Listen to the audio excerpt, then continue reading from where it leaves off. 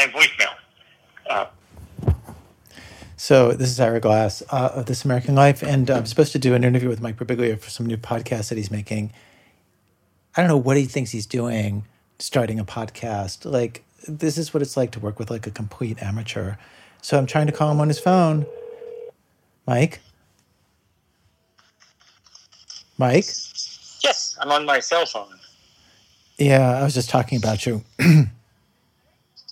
To who? To people listening at home on the recording that I'm making for your podcast right now. Oh, I see. So you're thinking we should just talk on the phone and record. I'm on GarageBand and you're probably on Pro Tools on your end? Yeah, like basically you record on your end, I'll record on my end. So this is the first episode of the Working It Out podcast, and the reason. Okay, hold on. I'm going to take you off speakerphone then. Hold on. Can you hear me? Yeah. Okay, so now I'm hearing you on headphones. So now instead of people hearing you through my phone, this is the part where you would play from the microphone there. Okay, great. There's just a little pro tip. I'm sorry. I feel like I'm being such a dick to you right now, and I'm so sorry. No. It's so funny because the reason why you're the first episode of this is that you are the Yoda in my creative existence, in the sense that I bring to you a lot of projects I'm working on, and you usually have a lot of feedback. Yeah. Okay, so I'm pitching you this podcast, which is the most meta way to start a podcast, but I actually think it's in keeping with the theme of the podcast, which is called Working It Out. So please don't tell me that it's about investigating the death of Princess Diana. No, what it is, it's literally birthed out of the shutdown, and which is to say that my tour is on hold. For now, the book was pushed a month. Like everything, obviously, everyone's experiencing this sort of existential pause and literal pause. So the pitch is, since the shutdown, I did this Instagram live stream called Tip Your Waitstaff. And it was positive and a good thing, but it went against every instinct as a comedian I have, which is I was revealing all of my new material before it's meant to be consumed. Wait. In other words, that was the idea of the podcast, was like, let me talk about the material I'm working on with somebody else. Yeah, and I did 30 episodes of it, and we're raising money for comedy club waitstaffs across the country. And the premise was, what can we do that's literally entertaining remotely? And it's jokes. And it's just, here's our new jokes. Can I just say something to the audience right now?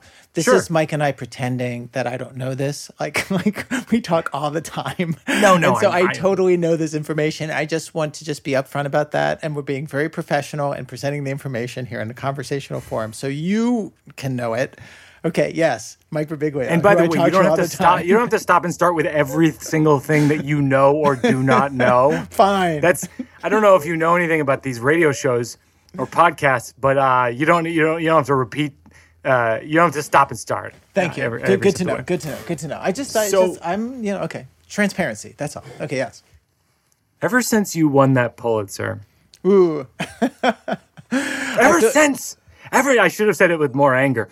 Ever since you won that Pulitzer, and you can't see me, but I'm staring at the wall. You're so different. I barely recognize you. Your head's so big. I was wondering about that Pulitzer, actually. Now that you have a Pulitzer, you can give me one, right? Yeah, it's like a social disease or something. Yes, I can.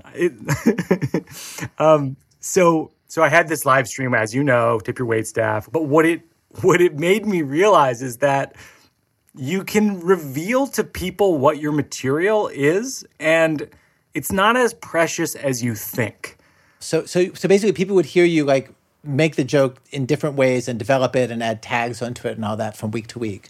Yeah, but it's all piecemeal. So like today on the show, I'm gonna run a piece with you that's like 4 minutes of comedy. Okay. And we can talk about that. Okay. And next week, with John Mulaney or Hannah Gadsby, I'll run another 5-minute piece and we'll sort of kick it around and they'll run their 5 minutes and we'll kick that around.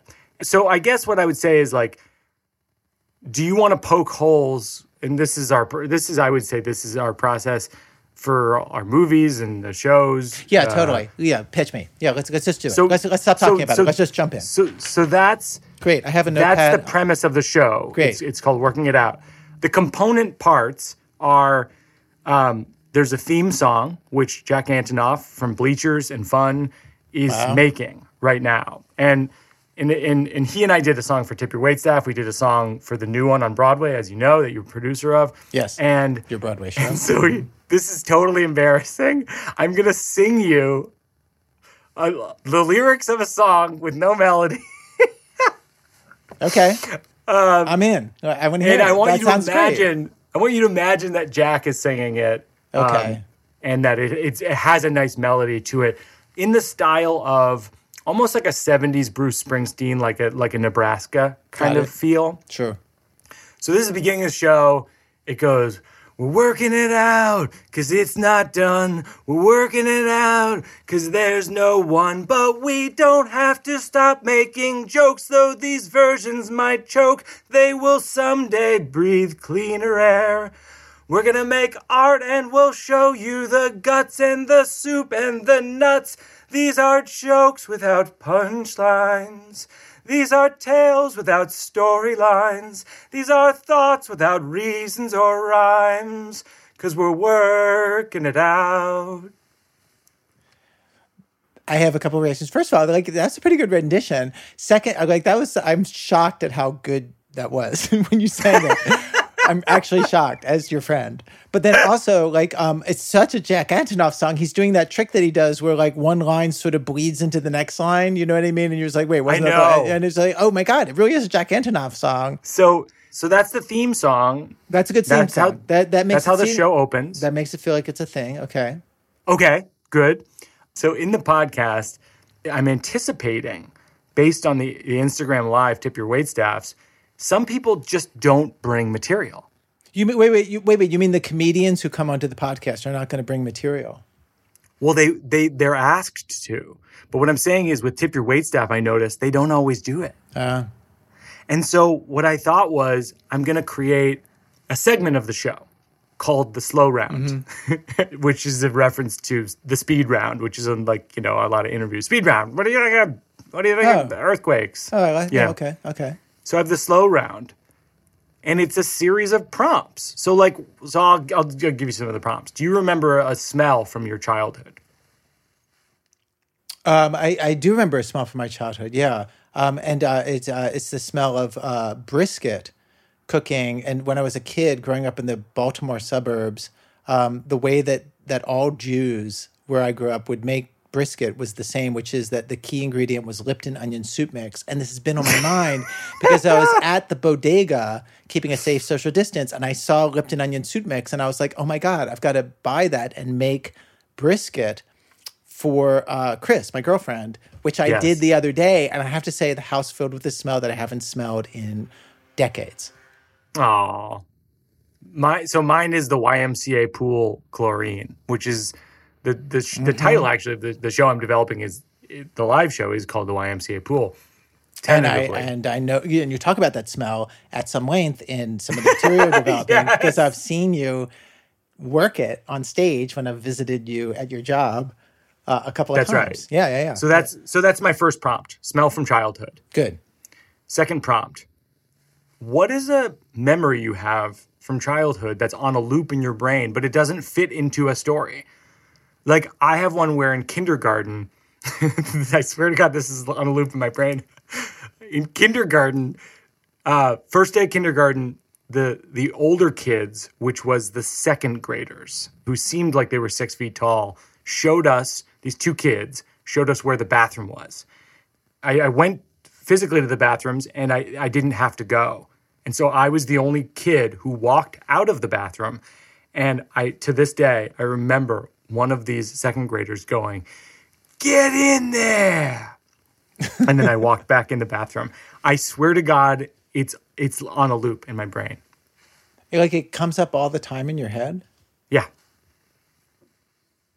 Wow. What do you think that means?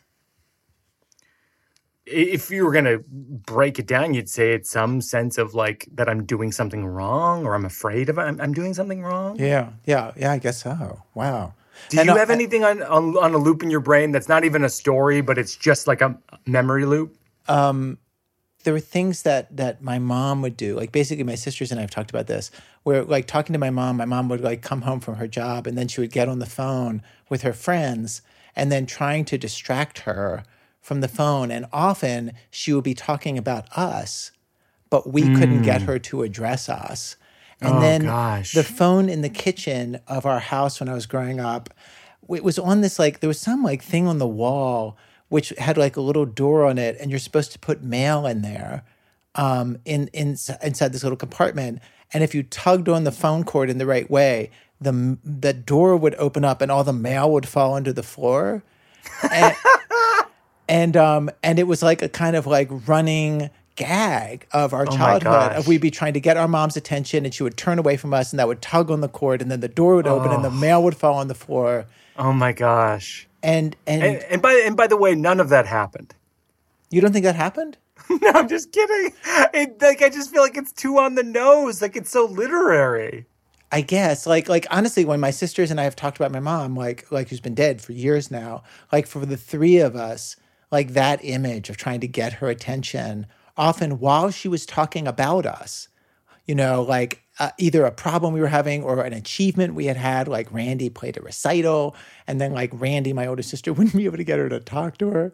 Like it was just like that. Like it's such a vivid image. My gosh. And transparent, whose meaning is transparent. But like, yeah. Okay, so I got to get you through the slow round. Sorry. Do you have a memory that still makes you cringe? So many. So mine is everything that happened in the like weeks before the big breakup in my life that happened during Sleepwalk with Me. So like I remember her real name's Maggie. In the show I say Abby, but I remember I would say things in that period of time that would be so dismissive and irrationally dismissive, and I won't even repeat them because they're mean. Like I would just be like, do you have to do that thing? You know what I mean? Like, do you have to do that? And whenever I flash back to it, I cringe so hard and I feel terrible about it. Right. Because the things she was doing were totally fine and you would just were totally regular roommate stuff. Yeah. Yeah.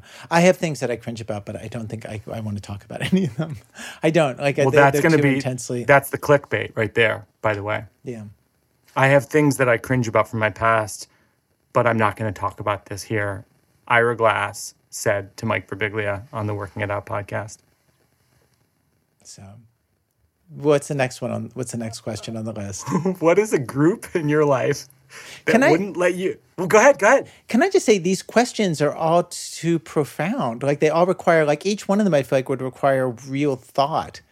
I think that the spontaneity of what they make you think of is what the show is about. Got it. Okay. Don't you think? I mean, the show is whatever you say it is, as you right. pointed But out. I know. But imagine if you were the producer of the show, like, wouldn't you think that prompts like this? Maybe we only get to one or two, by the way. Oh, they're that slow. Okay, I see. That's why I'm saying it's the slow round. That's why it's called the slow round. So here's the next one. What's a group that wouldn't let you in anytime in your life that you desperately wanted to be in, but make a pitch for yourself now to be let in? Well, two groups come to mind. I was really close friends with this kid, Artie Aronoff, and up until fifth grade. And then in fifth grade, I was so uncool that he simply couldn't be friends with me anymore. Oh my gosh. And I don't begrudge him that. But it was painful. But I don't think I have a pitch. Like I don't think I had any merits to sell. The other group that rejected me, and it really hurt me, was when I started This American Life. When I started This American Life, I'd been working for NPR since I was 19. And so Wow. at that point, I was 37 years old. I'd worked there for 18 years. If you think about like starting to work at a place when you were 19. Oh my gosh, your whole life. It was my entire adult life for sure. And I grew up Sure. there and I knew everybody. And NPR is a little smaller than too. Like I started when it was like a tiny operation. And so I started this new show and I found the funding myself and did it with WBEZ in Chicago, which is where I was living. And, you know, I got the funding. We were on like 7 of the 10 top markets. We had won a Peabody Award, which was a fancy award. And you know, people seemed to like it. And we were probably on like, I don't know, 90, 100, we were on about 100 stations at that point out of the 500 in the public radio system. But that's pretty good. Like we'd only been on the air for a few months, right? And we're trying to get on the air more, so we needed a network. We wanted a network to pick us up, and the person in charge of acquiring programming for NPR just did not like the show or get the show. Oh my God! And then people from the news division, the people who I knew, you know, including like the hosts of All Things Considered and the producers of All Things Considered, like people like that who I had worked very closely with for years, they would go to the suits upstairs and they would just say, like, you guys don't understand. We made this kid. We own this guy. Everything he's doing on the show, he invented on our show. Like that guy, that guy David Sedaris, who he puts on his new show all the time. He started David Sedaris as a commentator on Morning Edition. Those stories where he goes out and talks to people and have all those little moments and stuff. He did that for us. We own this, so we should be planting our flag in it. And they just didn't like the show. The people who had to make the decision, and they didn't pick it up. And PRI, which was the big competitor at the time, they're like, "We'll pick you up," and they doubled our number of stations in 3 months. They were like wonderful to work with. But NPR wouldn't pick it up. So I for years I'd fantasize about being one of those shows that ends with them saying, you know, how at the end of the NPR shows they end saying like, "This is NPR, National Public Radio." And I thought like, oh my God, I'm going to get to say that at the end of my own show. Oh my God, never happened. And gratifyingly, our show was successful enough that that the people who told us no got fired. It was seen as like it was seen as a historic mistake. And interestingly, they had done this once before. And it's when Garrison Keillor started Prairie Home Companion. He wanted it to be an NPR show.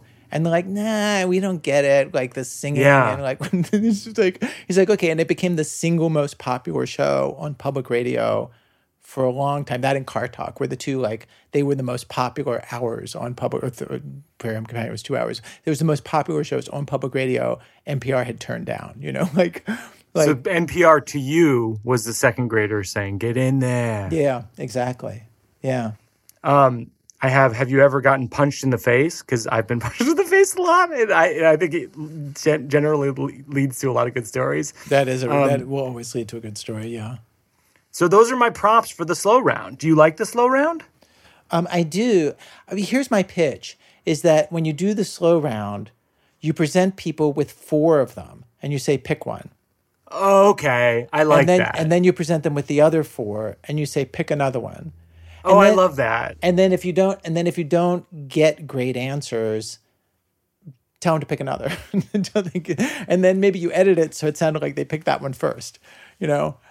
Oh my gosh! By the way, I can hear my daughter in the other room. I don't want to say that too loud because she'll come in. Mm-hmm. She helped me create in my bedroom a quote unquote fort of pillows that create the that's your studio, the sound cushion studio. Because if for the listeners at home, if there's not something to take in the sound, to absorb the sound, then it just bounces around and there's an echo. And so that's, but she's so proud of, that she helped make Dad's radio studio. Oh, that's really sweet. I know, it's so sweet because she makes forts in the living room. And then I have my fort, my radio fort. It's really sweet. I have to say, like you don't get it's hard to find a practical application for that skill of making a childhood fort. Like this might be the only one. Oh, I love that. You actually able to like use her skills, and I feel like every time then you do the show, an episode, you have to tell her like, okay, Daddy's got to record. Like, I need a fort, and then she can like do it again. It's like she's part of the business. It's funny because like as I was telling you that story, it's just like I was making the fort. Like I literally get choked up and just talking about Una and it's the whole last show that you and I worked on together was the new one, which people can see. Maybe they've seen it already on Netflix or whatever. And people always say like, oh, you made a show about having, a child and the next show is going to be about when she's 5, and I'm like, no, I always go, no, my next show is about my own death. Cause that's, what I think about a lot. And, as I approach middle age or I'm in middle age and the other thing is, I don't have anything to say about having children. Like literally, like I that was the new one was my piece about it. Like I that's it. I'm done. I'm out on observing the concept of having a child. I see that. Maybe I'm jumping the gun. I don't know, but that's how I feel. But that's why the YMCA Pool show is so much about. It's just about death themed things. I can't tell. Like it's an intrusion on her privacy to talk about her on stage at this point. That's how I feel about it. I do it minimally.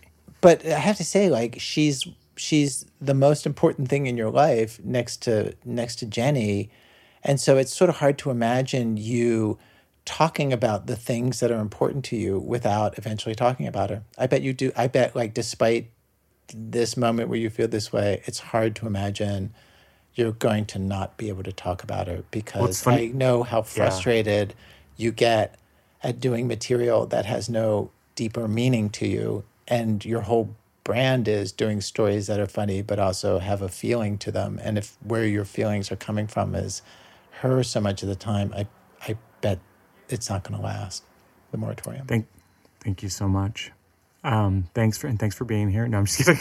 I just thought that was a good way to wrap it up, but there's so much to go. You know who said that to me too is one of my favorite authors, Zadie Smith. I was talking to, and I said, I'm not going to talk about Una on stage now that I've done the new one. And she just goes like, in the most beautifully dismissive way that only Zadie Smith can pull off.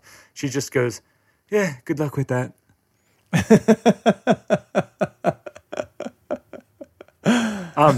So the show is called that I'm working on is called YMCA Pool, and you've seen a lot of it in process. And so I wanted to give you something that you haven't heard, which has to do with like the moment. Wait, can I just signpost? So this is the part of the show where you're finally going to read me material, right? This is Act 3 or Act 4, whatever it is. Yeah. Okay, so it's not going to be Act 1. That's interesting. Hold on. All right, but getting some paper out here. Getting paper out here, and my pen is ready, and I'm taking notes. Okay. So the show YMCA Pool is all about middle age and thinking about my own death, and basically like it's the first time in my life where they always say that term over the hill. You've seen this joke, but it's like they say that term like when you're middle age, you're over the hill, and I never understood that term till I got on the hill. And then I'm like, oh, there's natural causes. They're not close, but they're coming. And I never heard that joke. That's a good joke. Oh, you haven't heard that one? No. So that's actually been in my new forming hour. And I have a lot of jokes like in that universe of like middle age and death and really like contemplating my eventual death of maybe natural causes. And so I was free writing on when did I start thinking about death so much? And so I wrote, I had a tumor in my bladder. I had a malignant tumor in my bladder when I was 19. And I remember when I got cancer because I had to look up cancer. And I looked it up and it said a disease caused, quote, a disease caused by uncontrolled division of abnormal cells. And I thought, okay, can you be more specific? And then I read a whole book that was more specific. And I was like, I think I'll stick with that first definition. You've really lost me. So whenever a friend tells me they have cancer, which I don't mean to brag, is quite often, part of me is like, I'm so sorry. And then part of me is like, can you explain to me what cancer is? Because maybe this time I'll get it. Like, I don't get it. And I get it the way I get that water is 2 parts hydrogen and 1 part oxygen, which is to say, I don't get it. But I'll drink it. And I'll definitely drink it if you add sugar and caramel-colored secret ingredients that may or may not cause cancer. And I've told my cancer story a lot of times because it's hooky, but I rarely tell people this detail. And you'll see why. I discovered the tumor because I was driving home from college and I noticed there's blood in my pee. And it was a specific type of blood. The instant it would hit the water, it would create what I can only describe as a fireworks display of blood in the toilet. Like poof, poof, poof. Like, congratulations, you might have cancer. And because I really did think I had cancer when I saw the bloody fireworks. I was like, that's cancer. So anyway, I go to my urologist the next day and he does a series of tests. For some reason, I feel the need to stop him at one point, and this is so embarrassing. And I said, and this is why I haven't told this story for so many years. Because I've told the story in other forms and Sleepwalk With Me about getting cancer. But I said to my doctor, is it possible that the blood is from masturbating too much? Which I'm guessing, if there are urologist drinking games, is one of the key phrases, because he did not seem surprised. Nevertheless, he milked it, no pun intended. He looked at me for a few moments with a judgmental look that said, you disgusting, horny, desperate, lonely pig. And then he said, no, it's not that. I was diagnosed with bladder cancer, which they took out, and the doctors decided not to do chemo or radiation because their gamble was that maybe this was an anomaly. And it was, as far as we know. I'm 41 years old, and it hasn't come back, but that was the day I first became preoccupied with death. Okay, that's pretty good. Should we do what we normally do when you like Sure. when I Sure. hear a bit of yours? Okay. I think it's solid. I think there's some jokes that aren't working at the beginning, but you get to stuff that does really work. Okay. Okay, so starting at the top. Okay, I love the over the hill joke. And then when did I start thinking about death? It was 19. Then you talk about the fireworks. I love like the image and the thing you're saying about that. It's like fireworks into Congratulations, the toilet. you might have cancer. Yeah. Yeah, that's really funny. That's why I felt like it really felt like there was a thing here. So it got then- interesting to you at the fireworks thing. At the I fireworks think, display, it got super interesting. And then I feel like when you get to the urologist, the disgusting pig joke line doesn't work. Yeah. The thing that's better than that is the premise that the urologist has heard this a million times. And the way you're doing it right now is you explain that he's heard it a million times. And Right. then you say he milked it. And then you say he made the disgusting pig thing. But I think it's funnier, even if it's not true. And here's where we leave the realm of journalism and enter the realm of like, it's not your job to be a journalist. Sure. Like, I just think that like you shouldn't tell us that he's seen this a million times and let us see that through his reaction. So you, okay. Yeah, you yeah. tell Sure, him, sure. and as soon as you say it, you realize, oh, wait a second, how stupid it is. But his look indicates, yeah. Like you're the fourth person in there saying this to him today. Like I'm not coming up with the right way to perform this, but like his thing shouldn't be you disgusting pig. His Yeah, I thing should get be it. like, oh my God. You're ahead again. of it. Yeah. Right. And then how do you end it? Diagnosed, it's not chemo. I didn't Because their understand. gamble was that maybe it was an anomaly. I don't understand. That the What tumor was was it? maybe an anomaly. Did the tumor go away? Did they remove it? Did they excise it? They took it out. Oh, They you took need to it say out, that. and That's not in there. You just say that Oh, they I'm didn't give sorry. I was diagnosed. I was diagnosed with bladder cancer, which they took out. Oh, they took it They out. took out the tumor. with like surgery or something. Yep. Just give me a little. I'll give me add a that little. in. I'll add give me a that little in. extra. Like I didn't get that. Somehow that passed me, even if you said it. Maybe Okay. other people who were Got listening it. heard it. But I would slow it down and add the surgery thing. But wait, what is this piece about? And then I go, I'm You know the 41 problem years with old. It this piece- hasn't come back. That was the day I became preoccupied with death. You know what's the problem with this piece? What? It doesn't live up to its premise. at no point do you confront death in this piece. You've totally missed the premise. No, but it's part of a larger show that's all about death. I mean, know, so but you're saying, I'm going to tell you the story of when I first confronted death, and at no point in the story do you confront death. And I think what you need to do is either before the fireworks display part of it, when you're talking about, I didn't understand what cancer was. Right, I think you need to have a moment where you picture your own death. I think maybe it could be the cancer taking over your body and winning. Yeah. I think I think you actually need to think about the thing that's the premise of the story. Because I actually think, like, if that could be in there, were you scared when you went to the doctor? Gosh, it really reminds me of the COVID thing that people describe, which is like this like distortion of space and time where everything blends together, where I was just sort of like, everything became mush. Like, it's so hard to describe. You mean when the doctor said to you it's cancer?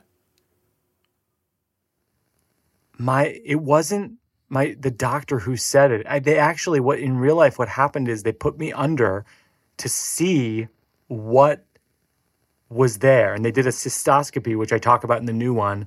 But I was surgically under for the cystoscopy. While I was under, they saw the cancer, they saw the tumor, they made an executive decision to put me under deeper and take it out while I was under.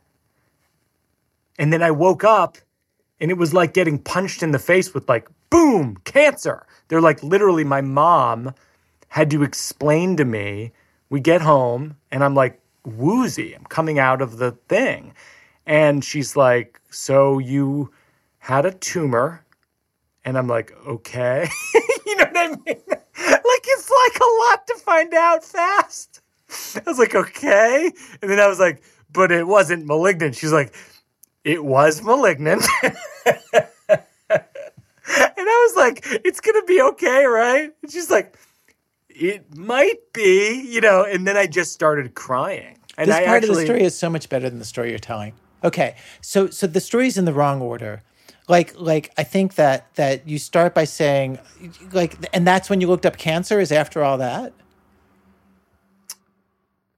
No, it was before, because you knew you had cancer before you went to the urologist? I was suspicious that I did, yeah. Because why were you suspicious that it was cancer? You just Google like blood in your pee, and it's like, it could be this, or cancer, or this, or cancer, or this, or cancer. You know what I mean? Like, okay. I think the order's wrong. I think the order has to be fireworks display. Like, you're going to say, like, this time you say, I got a tumor when I was 19. And I wouldn't do the much of reality then either. Like, do that at the point in the story where it happens. When did I start to think about death? It was when I was 19. And here's what happened. And then tell the story of the fireworks display. Okay. Don't tell us cancer yet. And let it be a surprise. Don't let the audience get ahead of it. But also say, like, I got a tumor when I was 19. So we know where it's going. You're going to get cancer. We know it. But you say, sure. Like, here's how I'm going to tell you the story. Like, fireworks display. And then you conclude from the fireworks display, it sounds like, that it might be cancer, right? That's right. And then you look up. And then I start Googling it, and like it says cancer, suggests cancer a lot. Okay. And then you go to the doctor. And then you learn that it's cancer. Right. Really. And I think the moment of discovery, when you're told, needs to be a beat in the story. Yeah. Like, and then it has to seem like a thing, and it needs to seem like it's cancer, and it needs to seem like it's real, and you need to think about the feelings that gave you and riff on that. I'll tell you a funny memory that just came back to me as we're talking about this, which is, so we get home from the hospital, and my dad is a doctor, so it's all his like buddies at the hospital.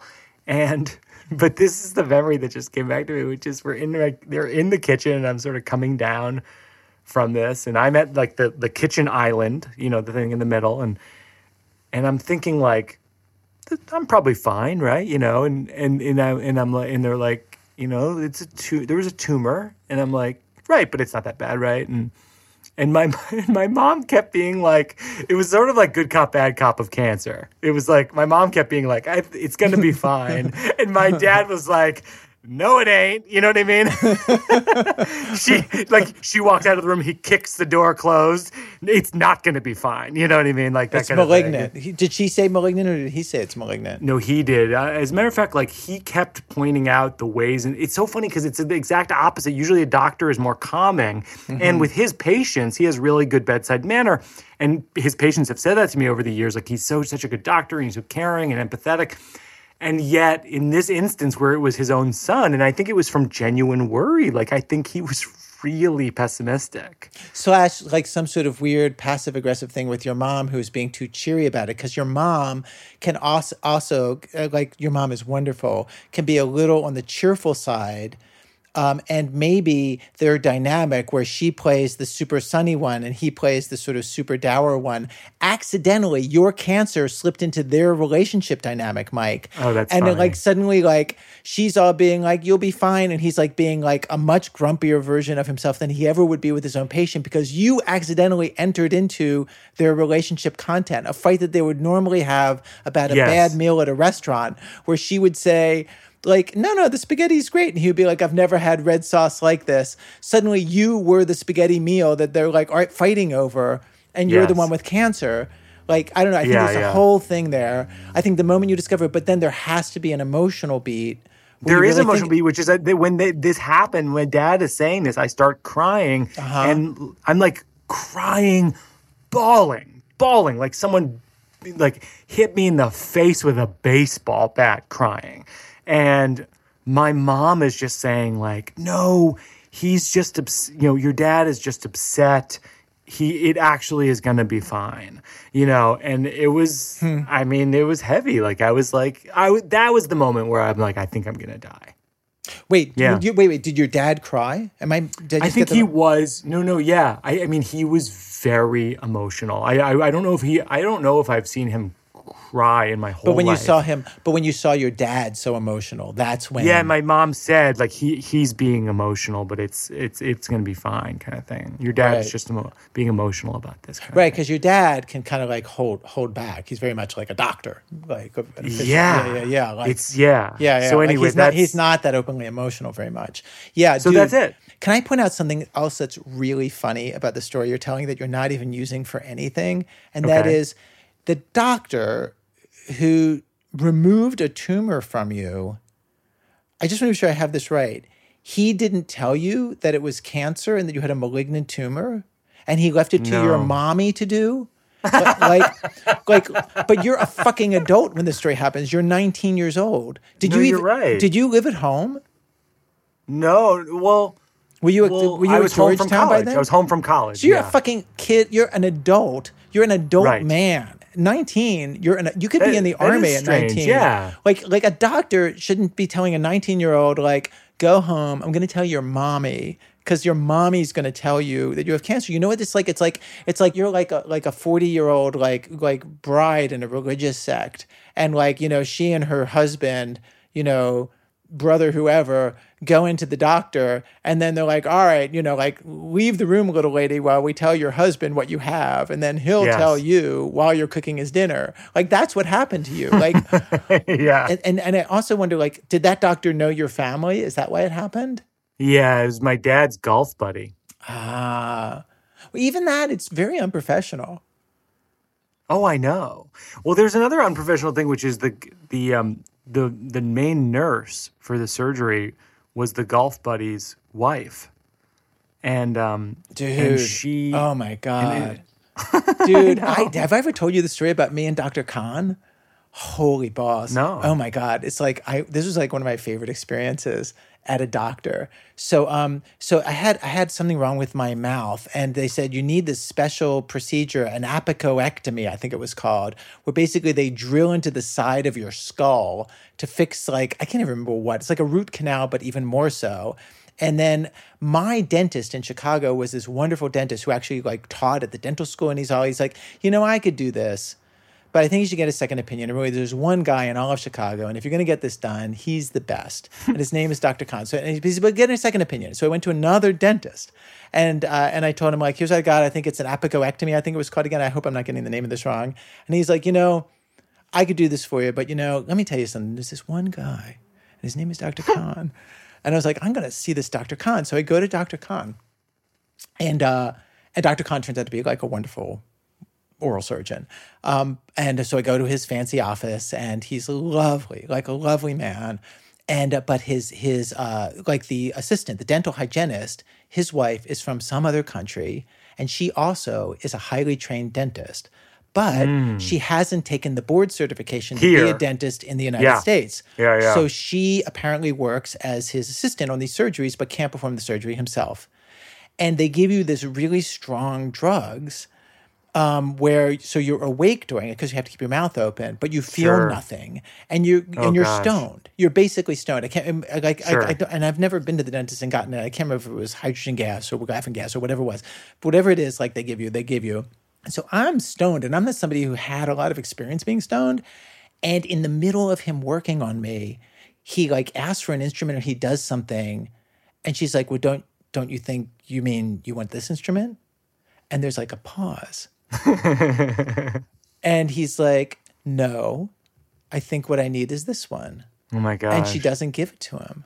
And then they literally get into like a marital fight. Oh my gosh. And imagine like you're stoned and you're like, and also like she's on my left side and he's on my right side, and people are so physically close to you when they're doing like dentistry on you. Like he's just inches away from my face. Oh my God. And she's also quite close. And they get into this actual very tense argument over like which part of the procedure, if it's going to be suction next, or I don't even know what I'm talking about. You know what I mean?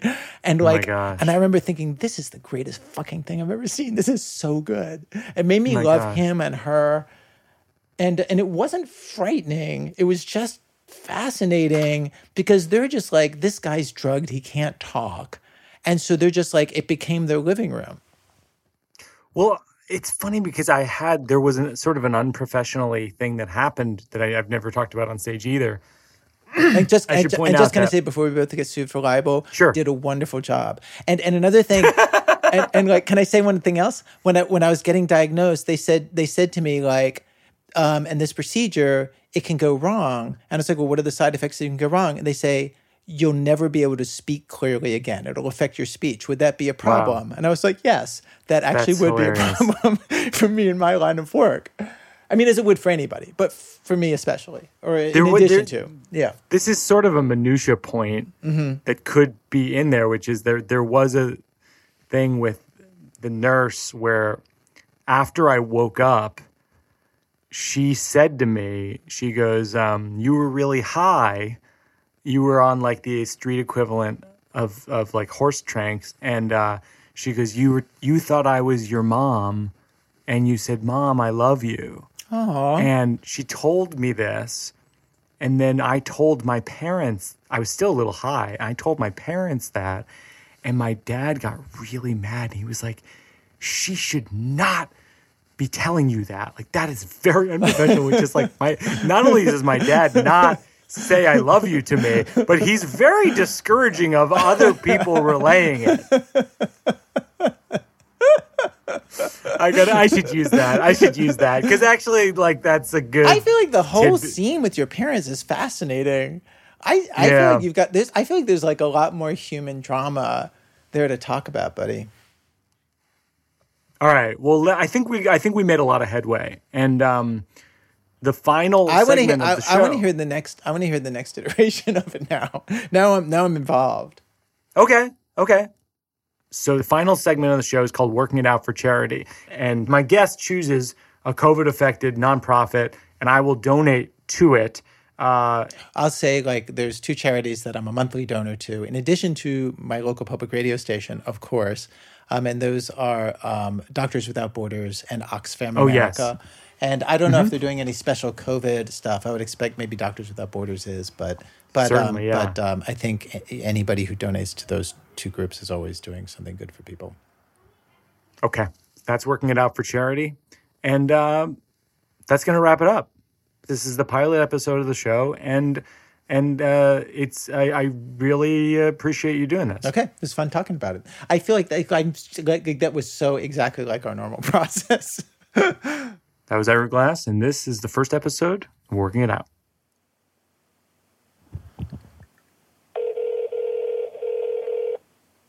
Hi.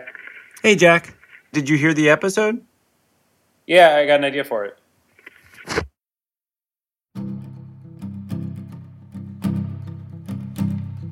Working it out, 'cause it's not done. We're working it out, 'cause there's no one. And we don't have to stop making jokes, though these versions might choke. They'll someday breathe cleaner. We'll make art and we'll show you the guts and the soup and the nuts. Hey, we'll take you there. There's the jokes without punchlines, tales without storylines, thoughts without reason or rhyme.